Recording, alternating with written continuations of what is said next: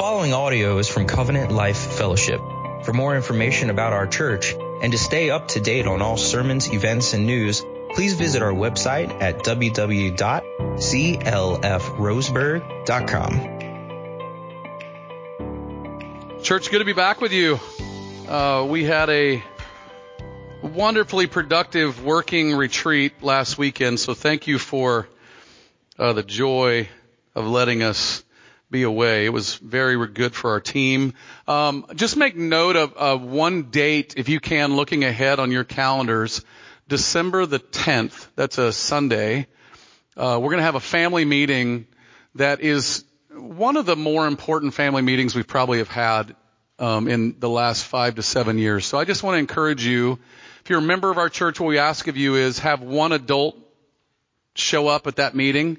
It's going to be about 1:30, I think, is the time. I can't remember exactly what it is. I think you're going to get a card on that at some point, if you haven't already. But just to remind you, December the 10th, we're going to have a family meeting to talk about a few things. I am leaving again tomorrow. I'll be back on Friday along with a few guys. Dave Quilla has already left. If you can pray for us this week, we have our Sovereign Grace Pastors and Wives Conference, which is in Orlando, Florida.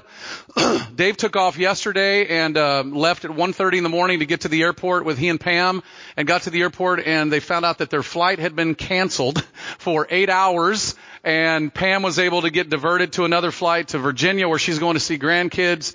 Dave needed to get to Orlando for our starting of our conference and see his mom, and everything was delayed by 8 hours. So pray for the group of us leaving tomorrow that we don't have that type of delays. That would be awful, because getting in at 8 hours later would put us in about 7 a.m. on Tuesday morning. We're supposed to land at midnight tomorrow night. And so all week long, basically tomorrow at our Pastors and Wives Conference, we have what's called our Council of Elders meeting, where our senior pastors meet and one of our elders from our teams meet to just talk about the state of our denomination and talk about things that are going on around the world. One of the things that will happen tomorrow that I am incredibly excited about is that for the first time in Sovereign Grace history, we are launching and affirming a brand new denomination in the nation of Mexico. Which means that they are now going to be a functioning denomination in Mexico. The next nation up in that docket, so you can be aware of, is 2025, is the Philippines. And where the Lord has been allowing me to do some work over there. So we're super excited about what God is doing. And then beginning Tuesday night, we're going to start our Pastors and Wives Conference. That'll finish on Thursday evening, and then we're flying home on Friday. So thank you for your prayers. It's been a busy travel season. I told my family, I don't want to go to the pastors conference. I want to be home. People that know me well know that I want to be home. It is so good to be back with you. A few Sundays ago when I was back preaching, I hadn't preached in a couple weeks. One of the guys caught me and said, he told the security guys, just be prepared. Dave's going to preach and he's going to go long. Just be aware of that. He's been out for a while. And the reason for that, I got to be honest with you, preaching the gospel to you is just an absolute joy for me. It is like being home, and I love being with you. So let's open our Bibles this morning. We're going to go to Matthew chapter 20. We're going to continue a study that we've been in called The Shaping Virtues of the Christian Life.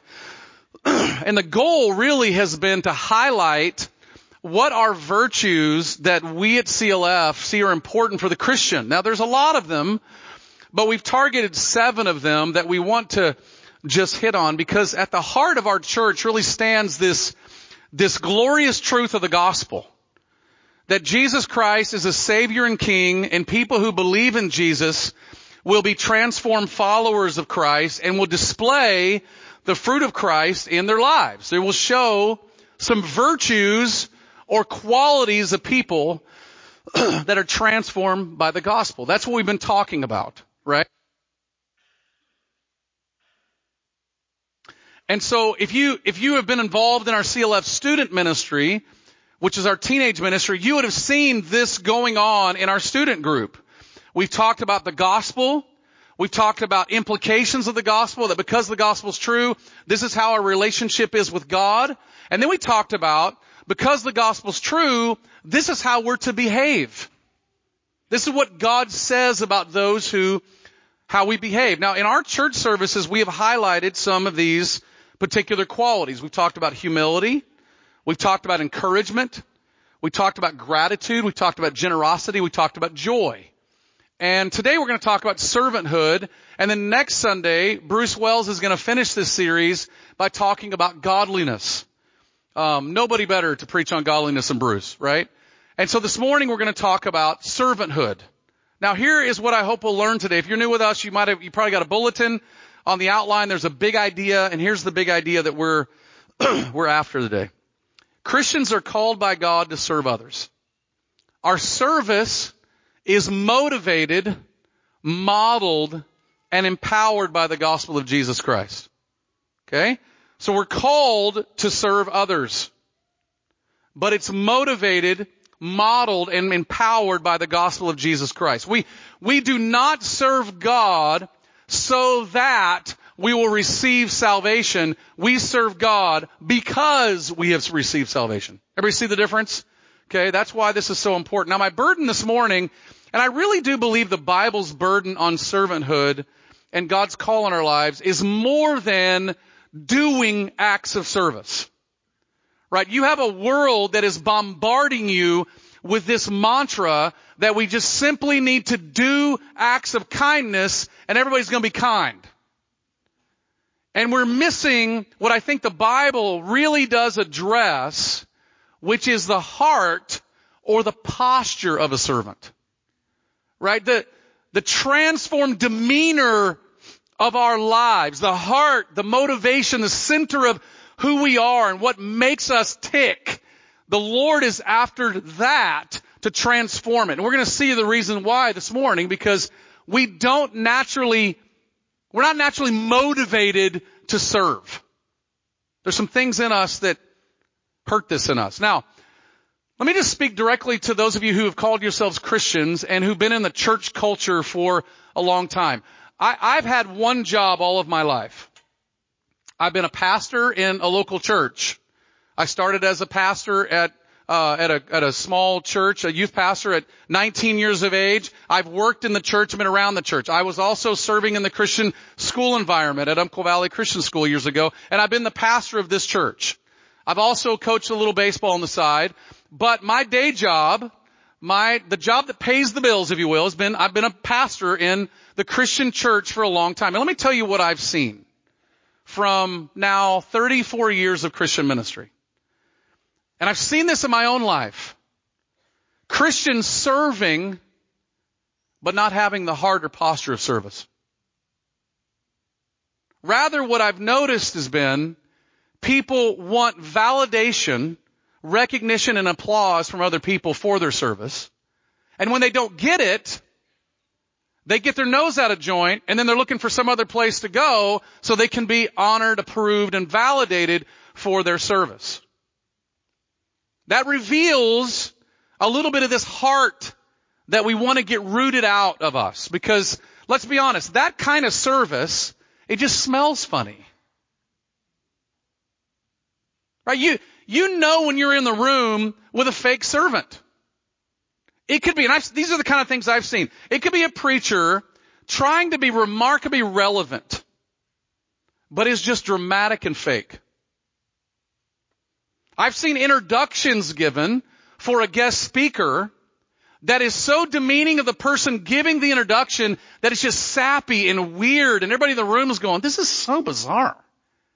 And it just stinks because the introductor is trying to say something about the speaker in order for the speaker to say something about the introductor. It gets weird. And so this morning, I want us to think more about the heart of servanthood, more than the mechanics of servanthood. Because listen, I could give you a list of things to go get your service hours in. But here's the question. Is you fulfilling your service hours transforming your heart to be a servant? And I want to just tell you something. There's only one power on earth that can do that. And it's the power of the gospel. That's what we're going to look at this morning. Okay? So to do that, I want to look at Matthew 20, and we're going to look at verses 20 through 28. So let's stand together and let's read. I'm going to read this. You follow along. If you're new, we don't stand here because you need the calisthenics, just keep the blood pumping in your legs. We do this because It's God's word, it's God-breathed, and we believe it's true and inspired. Matthew 20, verse 28. Then the mother of the sons of Zebedee came up to him with her sons, and kneeling before him, she asked for something. And he said to her, "What do you want?" She said, "Say that these 2 sons of mine are to sit one on your right and one on your left hand, one on your left in your kingdom." Jesus said to her, "You do not know what you're asking. Are you able to drink the cup that I'm able to drink?" And they said, "We are able." And Jesus said to them, "You will drink my cup. But to sit at my right hand and at my left is not mine to grant, but it is for those for whom it has been prepared by my Father." And when the 10 heard it, they were indignant at the 2 brothers. But Jesus called them to him and said, "You know that the rulers of the Gentiles lord it over them, and their great ones exercise authority over them. It shall not be so among you. But whoever would be great among you must be your servant, and whoever would be first among you must be your slave, even as the Son of Man came not to be served, but to serve, and to give his life as a ransom for many." Father, we ask you to open our eyes to the truths in this text and take the gospel and by your power transform us. Help those of us who don't know Jesus to become aware of the reality of Jesus and believe in Christ, and help those who do believe in Jesus to be transformed, to be servants of Christ in a way that is real and genuine for your glory and the benefit of our fellow man. In Jesus' name, amen. Amen. Thank you. You may be seated.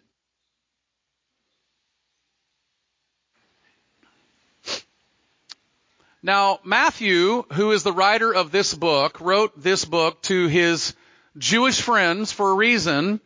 He wanted to show them that Jesus Christ is the true Savior and King of his people. In the chapters leading up to Matthew 20, and you can look this up as you go back, Jesus revealed how poorly the religious leaders of the day, the Jewish people, Jewish leaders, had led the Jewish people. And he rebuked these Jewish leaders for their desire for places of prominence and their lack of humble service. Basically, Jesus rebukes them for this attitude that says, we want to rule over you, tell you what to do, you do as we say, not as we do. In the section that we just read, you're going to notice a transition. Jesus goes after the same heart of this controlling, dominating, ruling culture, but he goes after it in the heart of his people. He goes after it in the heart of his followers. And what he does in this section of Scripture is he reveals how upside down the kingdom of God is to the kingdom of man or the kingdom of this earth. He reveals that the kingdom of man believes that the way to be great is by dominance and control. But in the kingdom of God, the way to be great is by lowering ourselves to serve others. That's what we're looking at when you read this text. So let's look at the first point in the outline, which is a really weird or strange request. And you're going to see this in verses 20 through 22. Now, the mother of James and John approached Jesus to ask him to give her sons places of prominence in his kingdom. Grant that my sons would sit one on your right, one on your left. Now, there are a few things about her request that we've got to just make note of. First of all, let's be straight here. And listen, young men, just pay attention here. This is their mama. Boys, if you let your mama speak for you, you got a real issue on your hands, okay? All right? This is their mama. Mama Bear has watched as her sons have given up everything to follow Jesus, and she basically points a finger at Jesus and says, I need you to make sure that my boys are going to be in a place of prominence. Now, if you're a coach at any level, you've had this interaction with a parent. If you're a teacher, you've had this interaction with a parent. My boy worked all night long for that A, and how dare you give him a B? Well, your boy earned the B. Your daughter earned the B. We have a hard time with mamas not stepping in front. That's one issue with it. The second issue is there seems to be a misunderstanding on this mother's part, and James and John, and we could be honest with the other disciples, about Jesus' kingdom. See, in her mind, and quite frankly in the disciples' mind, you'll see this later in Acts chapter 1, when the disciples actually asked Jesus after the resurrection. They say, hey, is it now that you're going to restore Israel to its place of prominence? They're still missing and misunderstanding the nature of Jesus' kingdom. And to be honest with you, that's what's going on a lot with American Christians today, is we primarily believe that Jesus' kingdom is political and earthly, not primarily spiritual and eternal, that will have an effect on the earthly and political. It's a big difference. She sees Jesus as an earthly political king who's come to restore Israel back to their place of prominence.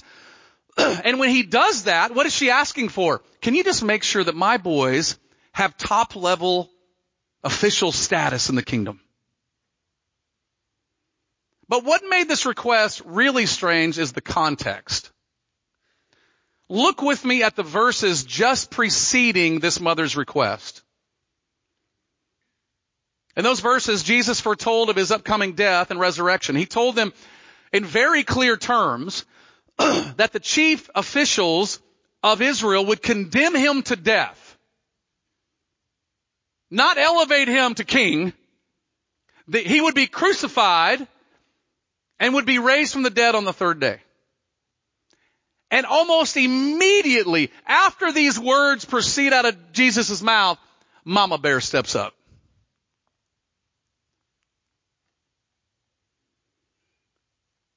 I mean, her selfish ambition is tone deaf. The moment would cause her to say, wow, you're going to go die? They're going to condemn you to death?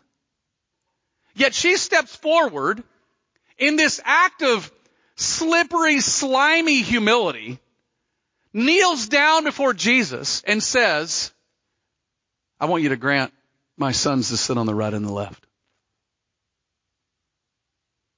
Now, if you're a husband, you know this moment, right? Your wife sent you a very strong text about something that you need to pay attention to, and you read the first third of it, and you say, okay.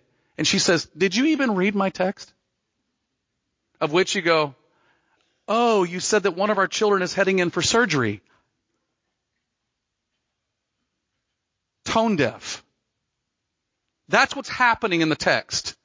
Jesus is going to die, yet what is she burdened about? Her son's being elevated. Now, at this point in the dialogue, you'll see this in the text. Jesus looked at her and her sons, which indicates her sons were standing right with her and in full agreement. Basically like, Jesus won't listen to us, we're going to listen to her. Full in agreement, and told them basically in Jesus' terms, y'all have lost your minds. This isn't going to happen. You don't know what you're asking.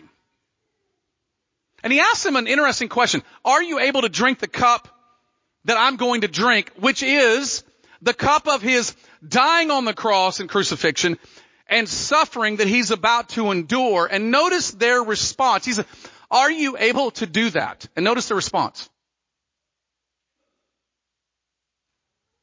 We are able. Just a simple statement of self-confidence and arrogance, but it's a bit more than that. When you put it in the context of a place of prominence, here's what they're actually stating. We not only have the ability to drink the cup that you're going to drink, Jesus, we have the right to sit on your right hand and your left because we will drink that cup. We could put it in our terms today. It's a statement of entitlement. We're not only able to drink that nasty cup, we deserve to sit at the seat of prominence.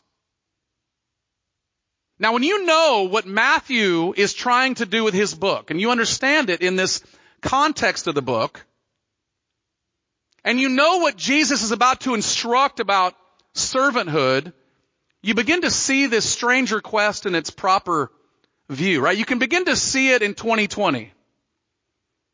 Because this strange request does something fascinating. It contrasts the kingdom of man, of how the kingdom of man does business, and the kingdom of God and how the kingdom of God does business.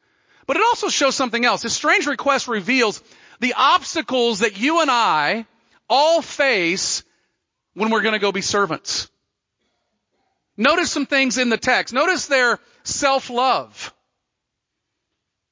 Mom is concerned about her boys. Jesus is going to die. Mom's worried about her boys. Boys are concerned about their place. We want our place. We want our rewards. What about us? Yeah, you're going to go die, but what about us? Aren't we going to get a spot? Self-centered love. Notice the overstating and arrogance of their abilities. Yes, we can drink of the cup that you're going to drink, and they have no idea what that cup is. They've ignored what Jesus has just said to them. They emphatically believe they can stand. Now, if you know the story, you know that later on, these disciples, when Jesus is hung on the cross, where are they? They've all run for cover. Do they eventually come to their senses by the Spirit of God? Yes, they certainly do. But long after, these brothers did not stand in that moment. See, they overspoke and they underdelivered. Notice the desire to be recognized for their service of Jesus. We've left everything behind to follow. And we want you to grant us a prominent seat in your kingdom. We can do anything you ask. We deserve it. And listen, if we're honest with ourselves, these are the reasons we're not servants. These are the reasons we don't lower ourselves. I mean, just think about the things we've seen. Self-confidence, self-love, arrogance, overstating our abilities, desire to be recognized and entitled for the things that we have done. And ask yourself these questions. How upset or offended are you when others don't recognize what you did for them? And you go, I don't ever do that. Well, parents, how many times have you said to your kids, I've served you, and I've served you, and I've served you, and this is what, this. Or how upset or offended are you when you don't get noticed by your boss or others for the work that you've done? Maybe they elevate somebody else. Do you feel demeaned when others ask you to do something that you believe is a little below you? I had this discussion with my staff this week. I can remember back years and years ago at another church I was in and another place I was in, and one of the men came in. He was a fantastic teacher, and he just said, hey, I just want you to know something. I'm a teacher. I'm not a janitor. I said, what does that mean? He said, I'll teach, but I will not wash toilets. Luckily, my response was, if you won't wash toilets, you won't teach. But you can feel, this is below me.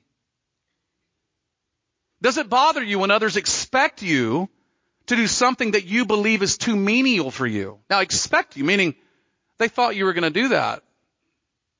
And in your mind, you goes, oh, wait, this means that you think I'm so small that I've got to do that. Oh, I see what you think of me.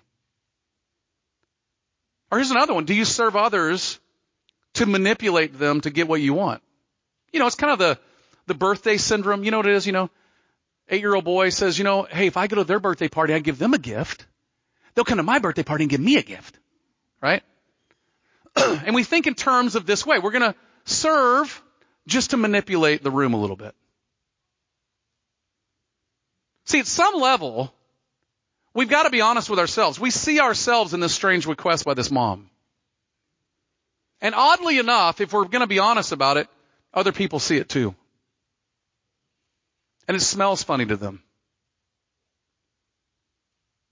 And it looks funny, and it stinks. There's something about it that isn't right.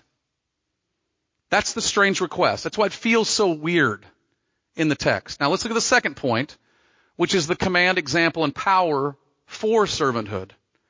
You'll see this in verses 23 through 28.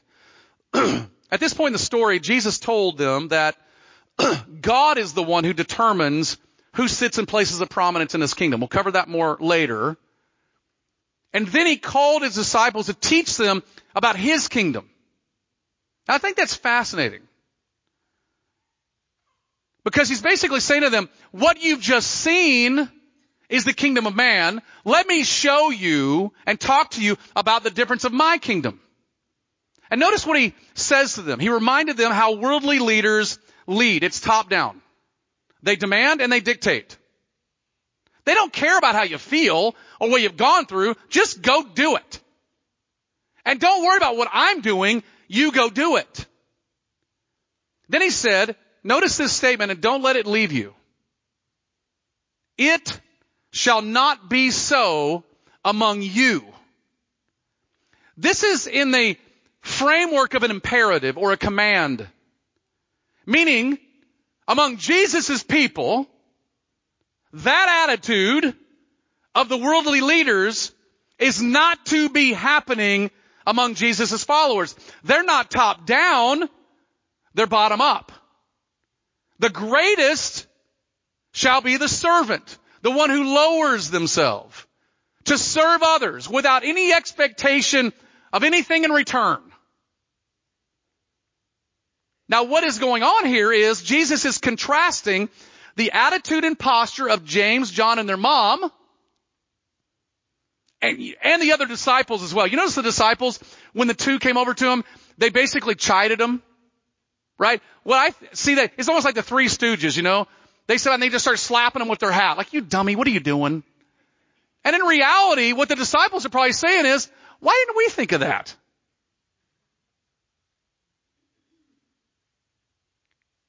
And if we're honest, it's us. We want this place of prominence and this rule to be great. And Jesus is contrasting that with the attitude and posture of his people, who are more concerned with caring and serving people than ruling over them. Now you can see the command. It shall not be so among you. And you can see the contrast. The kingdom of man is ruled by top-down leaders who long for control and prominence, while the kingdom of God is filled with servants who care about people more than position. But I want you to notice one other thing about this command. Notice that Jesus did not rebuke their ambition. Do you see that? He rebuked their selfish ambition. He doesn't rebuke them because they wanted to be great. Matter of fact, the desire to be great is actually God-given. But what he does is, he rebukes the selfish motive behind their desire for greatness and says, you want greatness for you. When in reality, those who are great glorify God and serve others for their benefit. And he did it because selfish ambition cannot stay in the same room as godly ambition. It just can't. Godly ambition is serving others for their benefit and the glory of Christ without any sense of, I'm going to get something out of this. Selfish ambition serves others or serves ourselves for our benefit and the glory of us. And that can even be done under the guise of serving other people. That's why the motive and the heart and the posture of a servant is so important. Greatness in the kingdom of God is found in seeking others' interests above our own. John Calvin put it like this. This is great progress in the Christian life, that we nearly forget ourselves. That in all matters we hold our own concerns in less esteem, and that we faithfully strive to devote our energies to God and his commands. once this self-denial has occupied our heart, now listen clearly, it crowds out pride, arrogance, and pretentiousness, as well as greed, lust, gluttony, cowardice, and everything else that is born of self-love. Selfish ambition cannot stay in the same room as godly ambition. See, the disciples wanted a seat in the throne room. They wanted the place of authority so they could dictate. They wanted position to tell people what to do. Well, what's Jesus' reply to that? The way up is down. The way to greatness in Jesus' kingdom is through service, not power. It's through care, not control. The greatest in the kingdom of heaven is the servant of all. Now you can see the command. It shall not be so among you. Meaning God calls his people, that's us if we're believers in Jesus, to not lord over people, but rather to serve people. That's why you'd read later on in 1 Peter chapter 5, when Peter's talking to elders, he says to them, elders, make sure that you are serving people not under compulsion, not for lordship, but with joy. That's a command. But there's also an example you'll see in the text. You'll see it in verse 28. Jesus gave it to us. Even as he came not to be served, but to serve. Again, knowing what Matthew is doing. Matthew is describing Jesus as the true king and the true savior of his people. He basically says, here is the example of your servant king in living color. If you want to know how Jesus rules over his kingdom in joy, here's how he does it. He came to serve, not to be served. Another way of saying this, I came not to dominate, to selfishly rule, to unrighteously dictate, or to use his powers for selfish gain. He came to serve. Now, one of the best examples of this, you know it if you have your Bibles, is John 13. It's at the famous Last Supper of Jesus. Gathers all of his disciples around, and after dinner, he gets up from the dinner table, puts on a servant's robe, and he begins to wash the disciples' feet. Now, what's intriguing is that was customary for, in their day, the lowest of the low and most junior servant of all. Because their feet were dirty, they wore sandals, they came into a room, and the most junior servant of all put on a robe and washed feet as people came in. But notice, Jesus did this. And notice what he says after he did it. If I then, your Lord and teacher, have washed your feet, you also ought to wash one another's feet. For I've given you an example. Here it is. That you should also do as I have done to you. Truly, truly, I say to you, a servant is not greater than his master, nor is a messenger greater than the one who sent him. Now, the point is obvious. If this is the way of the master of the kingdom, how much more is that to be the way of his followers? Now, when you get back to Matthew 20, Jesus finishes up verse 28 with this just amazing statement. Even as the Son of Man came to serve, not to be served, and if you want to know how far his service goes, to give his life as a ransom for many. In other words, the supreme example and posture of Jesus and the supreme attitude of Jesus is he took his service so far as to say, I'm going to give my life up for these people. His service drove him to that moment of the cross that he spoke about in verses 17 through 19 that this mother interrupted him about. See? Now what's fascinating is the example is amazing, but that ransom payment, listen clearly, for you and I becomes the power by which we can serve. Now I want you to notice the language in the text. I think this is very important. The language says he gave his life as a ransom. Now we know what a ransom is. A ransom is a payment to set someone free. Jesus paid the ransom that God demanded, not the devil. Don't get that. You're putting the devil in too much authority if you've given him that place. God demanded this ransom payment for us to be set free. But you have to ask, well, if it's a ransom payment and we're set free, what are we set free from and what are we set free for? Right? I mean, if you're set free from something, you're set free for something. So what is it for?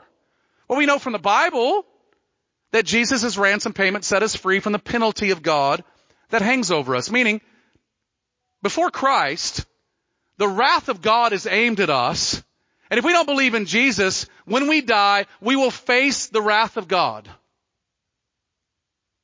But Jesus' ransom payment, for those who believe in his ransom payment, we're set free from it. That penalty is not hanging over us anymore. And listen, aren't you glad? That means this morning when you got up and you got angry at one of your kids, you're not going straight to hell for that. Man, praise God for that. But it also set us free from the dominating power of our sin. Meaning, you don't have to obey your sinful lust anymore. Because Jesus set you free from that. That's what we're set free from. But keeping with the idea of servanthood, notice what the Apostle Paul says that you're set free for.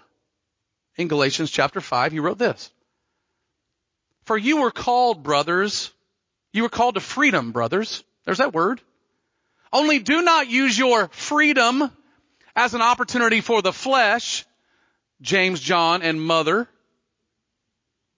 But through love, serve one another. For the whole law is fulfilled in one word. You shall love your neighbor as yourself. Do you see what what Paul just said here? You're set free from the power and penalty of sin and set free for serving other people. You're set free with the ability and the power because Christ gave himself as a ransom for you so that you can serve like Jesus served you. That's why I say, listen, all the be kind stuff in the world, we got to be kind. Don't get me wrong. People should be kind. That does not transform the heart to be kind. The only thing that transforms a heart to be kind is the ransom payment that Jesus paid for us that set us free so we can serve because our hearts are transformed. We're completely different. The ransom payment that Jesus gave for us and paid for us is the greatest example of servanthood ever displayed. And yet it pays for us to be set free so we can serve. Now you know what this means for you, right? If you're a child of God, here's what this means. The gospel frees you from your self-centeredness. Remember the mama? Remember the boys? What about us? 2 Corinthians 5 says it very clearly that he who died for us so that we would no longer live for ourselves, but for him who died and was raised. But the gospel also frees you from your arrogance and overstating of your abilities. Because what the gospel does in you is you realize I am what I am by the grace of God, and my abilities come from God, and the ability to do anything comes from God. Breathing is a gift from God. And we recognize in the gospel that God resists those who are proud, but he gives great grace to those who are humble. But the gospel also does something fascinating. It gives you a seat at the most prominent table in the universe. And the reason that's important is it allows you to no longer need a seat in the earthly universe. You can know that you are more loved than you will ever dream. And you're more forgiven than you could ever imagine. And nobody on this earth can give that to you. And in the gospel, it tells you that your servant king's ransom paid for your sins, and you have an advocate, A lawyer standing there every time, every moment, declaring, this one is mine. This one's mine. And you have a seat at the most prominent table in the universe. And therefore you don't need another seat because you have the highest seat imaginable. Now what's remarkable in Matthew 20 is that we're not only commanded to be servants, but in Christ, God gives us the power to be servants. See, you will always notice in the Bible, here's a command, and by the way, here's the ability to go do it through Christ. You will never see those disconnected. And we see it here. Jesus is our hope. His example is our power. And what good news that is for us. Because if you're like me, look, I don't see myself as a servant. Matter of fact, I regret more moments than I wasn't a servant. I think of moments when I'm sitting at home and my kids say, Dad, could you do this? I'm like, oh. And I instantly feel this condemnation and just guilt over not serving. And you might feel that way. There's a hopelessness to it. But the command, example, and power of Jesus shows you this. Listen, we're not hopeless. We can change and we can serve as Christ served us because we've been set free by Christ's ransom payment to serve. He's empowered you for that. Now, last point of the day, we're going to close by looking at 3 brief things that are results in the posture of servanthood. 3 things. And the 3 things aren't in your notes, so you have to write these down. I'll try to keep them on the screen as long as I can. The first one is this. Gospel-empowered service is about God's glory, others' benefit, and notice the last one, our joy. What's fascinating in this story is the redirecting of ambition. I'm an ambitious guy. I love to win. Look, y'all heard, right? Texas Rangers won the World Series. I like that moment, right? I like to win. Okay? But notice Jesus redirecting it. Redirecting the ambition. The disciples and this mother believed that joy would come when they finally arrived. And they were finally given the seats that they had longed for and they deserved. But Jesus just redirects this. He basically states, if you want eternal joy, you will find it when you serve others for their benefit and for the glory of God. You'll find it when you go down, not up. Now, during the Major League Baseball season, as you can imagine, I listen to a lot of games, right? I have this app. I can listen to all the games. There was one commercial that came on over and over and over again. And it didn't matter if you listen to a Braves game, a Rangers game, a Mariners game. One commercial over and over again. And guess what it had to do with? Finding yourself some me time. It's fascinating. You've served others all day long. Your schedule's so full, you can't even go out on that run that you long for. And it goes through this list of all these things about finding some me time, getting somebody to talk to you about you so you can tell them about you and you can feel good about you. Now, the reason this is so fascinating is because our entire culture is based on us. We take more selfies. I mean, imagine people in the 1700s wondering what a selfie was. We post on social media our best life now. So others can see, look what y'all are doing. Wow. Look how great your kids are. Woo! It's all about kind of look, see it, click the like, tell me how great it is. It's all about that. Yet, sociologists and psychologists tell you we live in the most depressed and discouraged age in the history of the world. Which makes me wonder, and if you're a Christian should make you wonder, if Jesus in this text is showing us the pathway to true glory and the pathway to true greatness, which would be the pathway to true joy, why aren't we experiencing that?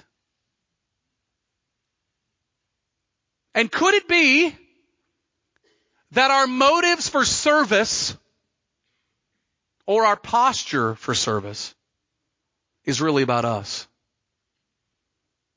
And when we don't get what we think we deserved, what do? We get discouraged and we get a little depressed. Because why aren't people noticing? Now you're going to notice something in the text. Jesus connects the way the Gentiles lead, and he connects it with the way his people serve. In other words, listen clearly, Jesus is not removing service or leadership and influence from the equation. He's giving you a completely different way to think about it. What he's saying is, his kingdom is not about influence or leading by dominance. It is about leading and influencing the world and those around you by serving them, by expecting nothing from them. We serve others for their benefit, and by that God is glorified, and guess what happens in your soul? You're overjoyed. The worst day of my week, I gotta be honest, is my day off. You know why? I don't know what to do. I sit around and I look at things to serve myself, and sometimes by the end of the day I get a little depressed, and when I look back at the day I go, well, it's probably because I sat here and just did nothing for myself all day long. Imagine if we took this to be true. Gospel-empowered service is for God's glory, others' benefit, and the result is your joy. Second thing, serving others for their benefit and God's glory reveals an eternal faith. Notice Jesus is talking about greatness in his kingdom. It's not primarily earthly, but it's most certainly eternal, and it has an earthly effect. So when we serve others for their benefit and God's glory, we're living in light of what God has said. We're living in light of eternity. And if you're a child of God, just know this, God has a unique way to test this in you. Remember that statement that God is the one who determines who sits in what seat and who sits in what another seat. Remember that? You know what God does sometimes? God takes some of his servants and he gives them places of influence and leadership and success. And some servants he decides not to. And he does it only for reasons he knows. But he uses those in a platform or those not in a platform to reveal if their faith is eternal or temporal. And you know this when you start asking questions about yourself.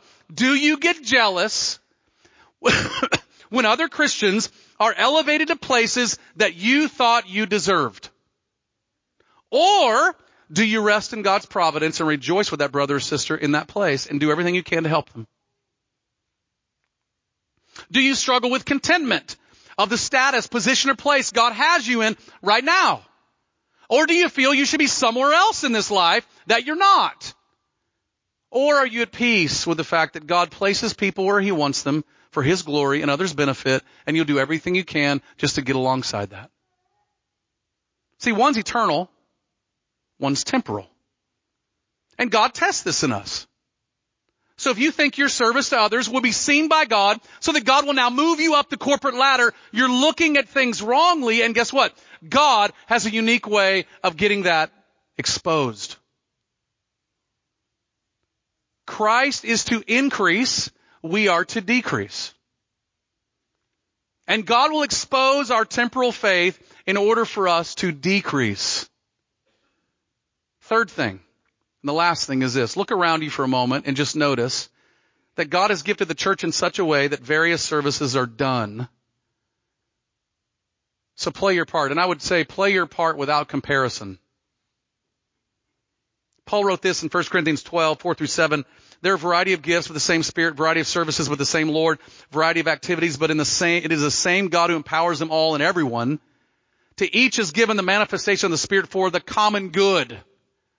Do you see that little highlighted phrase? Varieties of services, but the same Lord, telling us when we use our gifts for the common good of the church, we are serving And we do that knowing I've got gifts you don't have, you have gifts I don't have, and we joyfully go serve for the glory of Christ and the good of people. Several years ago in another church that we were in, we were having a potluck, and I did a lot of preaching and teaching on Sundays, and one day after church we were having a potluck, and I went to go get some coffee, and I noticed the carafe was empty. So I carried it to the kitchen, like is normally my MO. If something's missing, I'll go carry it over. And as soon as I got around the corner, a lady noticed me, stopped me dead in my tracks, and here's what she said. David York, you're serving. You never serve. And then she walked off.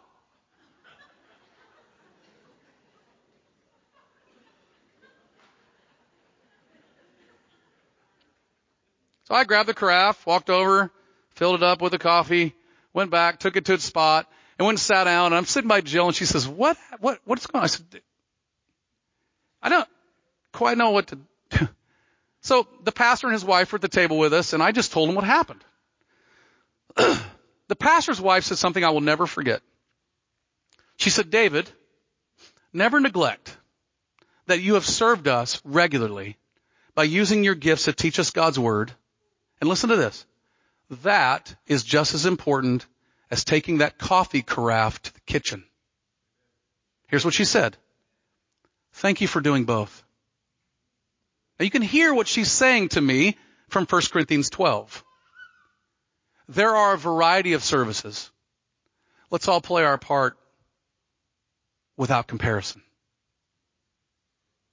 God has made this church and the church in such a way that we're interdependent.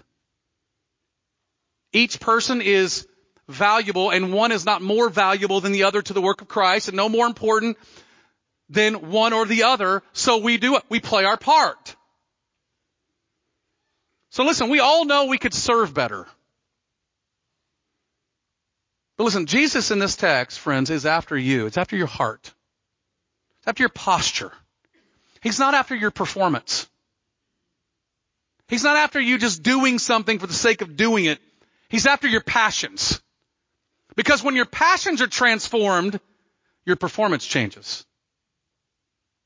It's no longer for position and power. It's for service and the glory of God. It's for the benefit of others. See? Now, one way you can just test this in your own heart, Billy Graham said something years ago that convicted me to no end. He said the true test of any believer is how he or she acts at home.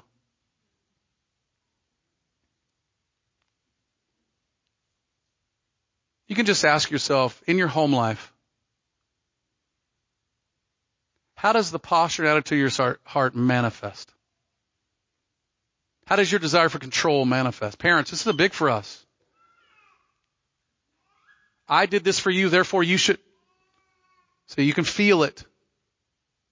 We need to give commands to our children. Yes, we do. We're told by God to do that. They're to obey. Children, are you serving your mom and dad with the joy of the Lord in your heart? Parents, are you serving your children? Husbands and wives, are you serving one another with the joy of Christ? Let's pray.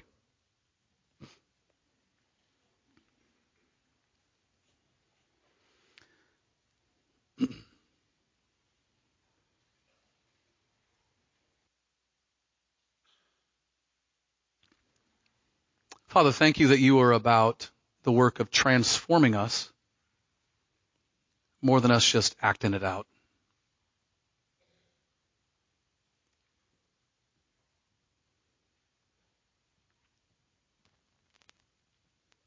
Forgive us where we have fakely served. We have just done the deed, hoping that others would notice. And we pray, Father, and I pray for myself, I pray for us. Would you expose that? It's pride. It's arrogance. It's entitlement. And would you help us to be just grateful that we have a seat at the table?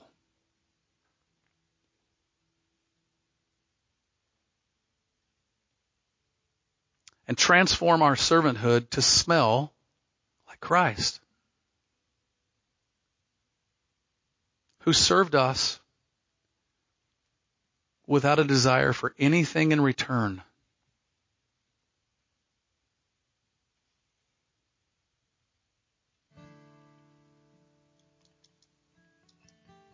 Thank you. Thank you for talking to us today, Lord. Thank you for dealing with us.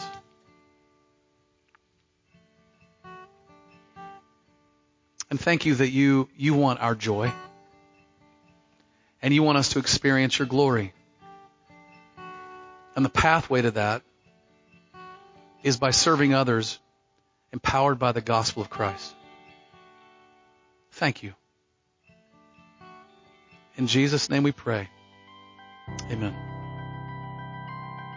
This sermon has been proudly given in response to cherishing the gospel of Jesus Christ. Be sure to check out our YouTube channel and subscribe to watch all our sermons online. For more information about Covenant Life Fellowship, visit us on the web at www.clfroseburg.com.